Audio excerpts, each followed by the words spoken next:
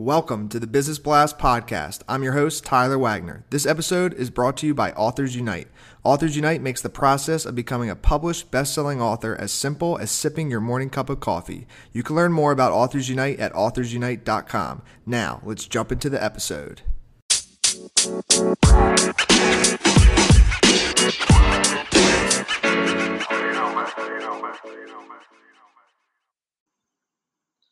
All right, everyone. Welcome back to another episode of the Business Blast podcast. I'm your host, Tyler Wagner. Today I have a really fun episode. We have two people joining us. It is Amy Blaschka and Bruce Kasanoff. They are the co-founders of Ikigai Park City, a new institute that brings together successful professionals who want even more meaning in their careers and lives. They are also co-authors of the mindfulness book, I Am, Escape Distractions, Unlock Your Imagination, and Unleash Your Potential. So both of you, welcome to the show. Thanks for having us, Tyler. Thank you. Thanks, Tyler. Of course. This should be a lot of fun. I've had a few other interviews where we've done it with two people, so these are always, I think they're actually more fun. So we will dive into the first one for you both. The first question I have for you both is, what is the best story from your lives that has an underlying valuable message? So I'll jump in because I think Amy's part of my answer, which is don't be a lone wolf. I spent a lot of my time as a ghostwriter, and Amy and the institute we founded is part of, I guess our decision to join forces and to pull other people in, because we want to transform millions of lives, and you just can't do anything big by yourself. And then Amy, did you want to? Well, I completely agree with what Bruce said, and it's true. I think, what we found is growth is a group effort. I think each of us, before kind of coming together, were operating sort of as solo entrepreneurs and doing our own thing. But really, that only takes you so far, right? So it's all about joining forces with sort of other like-minded, committed souls that really want to improve their lives. And in Bruce, I found a partner to do that. And together, we hope to help others do that as well. That's awesome. Thank you both for sharing that with us. The next one I have for you guys is, what is the most valuable piece of information we should know that's within your expertise or industry? Amy, you want to go? I can. I don't know that this is definitely specific to our industry. I was thinking about this, though. One thing I've heard, and it kind of translates across all, that you're something specific to a special few. And I say that as something that's important in the industry and expertise, only because you need to have clarity, right? You need to have clarity about what you want, about what you're good at, and you need to be able to explain those things to other people in order to succeed. So, being something specific means, by definition, you can't be all things to all people. And you need to know who your target is, those special few. You need to know who you want to work with, who you want to hire you, how you want to move through the world. So something specific to a special few is something that's, I think, has been valuable for me personally and from a personal branding perspective, but also getting clarity about what you want to do and how you want to do it. And who you want to do it with. Yeah, it's all clarity. I would just say clarity. Like having clarity, how are you going to add value to people? Perfect. So I feel like that would kind of like answer our next question as well, and that is, what's your best piece of overall business advice? So maybe you guys, I feel like you guys have great synergy and like a great partnership. So like maybe you could dive a little bit deeper into that and like, maybe some things you've learned from being partners and maybe some tips, because I do think that's hard for entrepreneurs when they're doing their own thing. And although a partnership is better, and I do believe that teamwork makes the dream work, I do think that it can be a bumpy road sometimes. Like there are struggles with that. So maybe you guys could share some insights there. Right. So the key that makes our partnership work, I think, is that we have a lot of areas that we're in sync with. We want to transform millions of lives. We can finish each other's sentences a lot of times. And yet, for example, Amy has instincts that sometimes are different than mine. And, with other people in the past, I've kind of said, well, you don't understand. And even though I sometimes do that with Amy, there's a very strong voice in my head that says, honor her instincts, because a lot of times they're right and they lead me to something that I would have rushed past. So to me, if you have to have a partner like that, and if you have a partner who you think makes you better, then it's great, and it's worth that took longer because we had to go two perspectives. And if you feel that the reverse is true, that this is taking longer and I'm not getting anything, then you're with the wrong partner.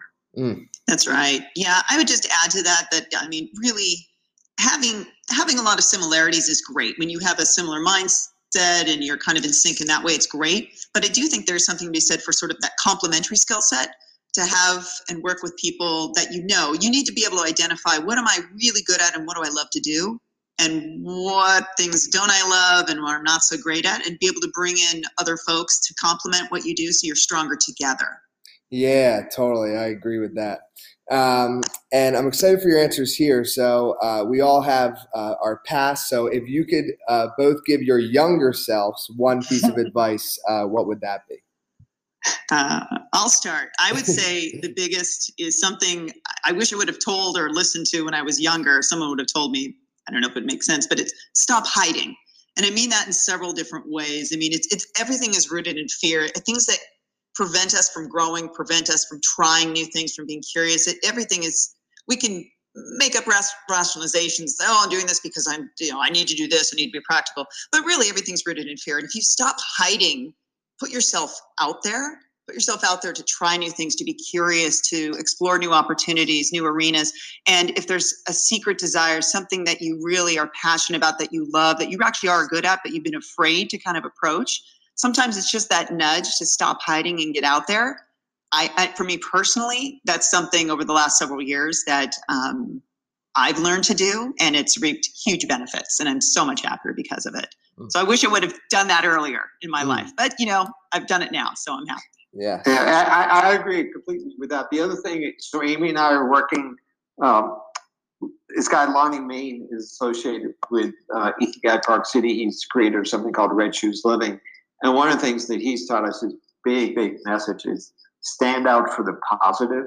And I had talent young, but I didn't always get that. I wanted to be, the smarter person who would say, "Oh, you don't understand," and it's okay to jump in there, but you have to stand out in a positive way, not in a critical way, not in a I'm smarter than you way, not in a this sucks way.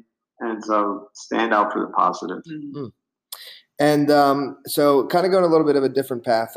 In your opinions, what is the key to happiness? So I'll start. And it may not be what you're expecting, but I think one thing I've learned to do that has helped me be happier is to learning to say no to some things. And what I mean by that is you say no to those things that don't really align with who you are or your goals or what you want to do. So you can say yes to those things that do. And it's hard when you're somebody that works in service, that loves people, that wants to help. But you can be bombarded. We only have so many hours in the day and so many things to do. And you need to be able to really be mindful of that. And it's not to say you don't help people, but I think you need to keep in mind, how am I spending my time? What am I doing? And is this bringing me joy and happiness? And, maybe you carve out a small percentage that you can, explore some things that may or may not do that. But I think being mindful to be able to say, yeah, I'm not going to do that, or I'm not going to take on that client, or this isn't really right for me, or it doesn't support really things that I know will make me happy and what's important to me.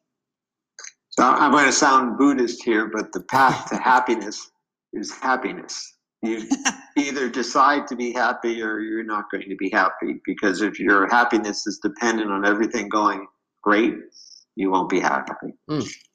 And what is the best book that you both have read, and what was the number one thing you learned from that? I think we talked about this one earlier. Bruce had a great answer. Oh, go ahead, Bruce. Well, I hope it's sorry when it's been a busy day. I love Man's Search for Meaning, which is how I got my purpose is to help other people find their purpose. So that is the thing that really resonated with me. Yeah, and I think that I haven't read that, but Bruce and I have talked extensively about that in many books. I wouldn't say there's just one best book that I've read, but it's all about that kind of search, right? Search and curious and meaning and what am I supposed to be doing with my life? How can I help people? And coming around to that idea that really my purpose is to help inspire transformation in others. So it's been sort of not just one book, but sort of a journey even to get there. But many of the things that Bruce and I read or we talk about or that we recommend to other people have those similar themes and kind of coming back to knowing yourself better so you can help others know themselves better. Got it. And what are your favorite quotes and why?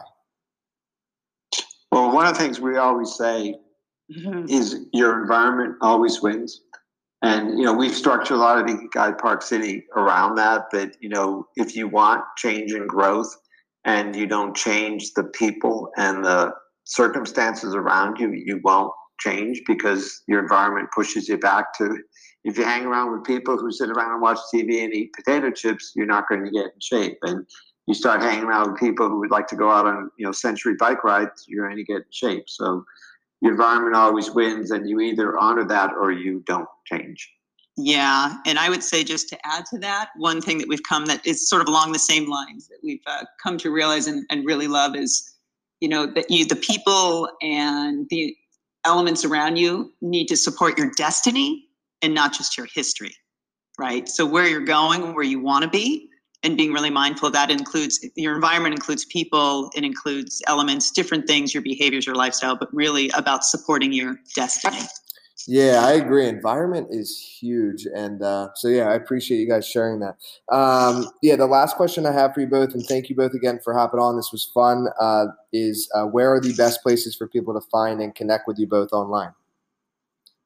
Oh, I think primarily we're both on LinkedIn, a whole bunch. So we always love to connect with people there. And then, of course, people can visit our website, our ikigaiparkcity.com website, and learn more about our programs. IKIGAI and then parkcity.com, ikigaiparkcity.com. Awesome. Thank you for the spelling. And thank you both again for hopping on. Really enjoyed it. Thanks so much, Tyler. Appreciate it.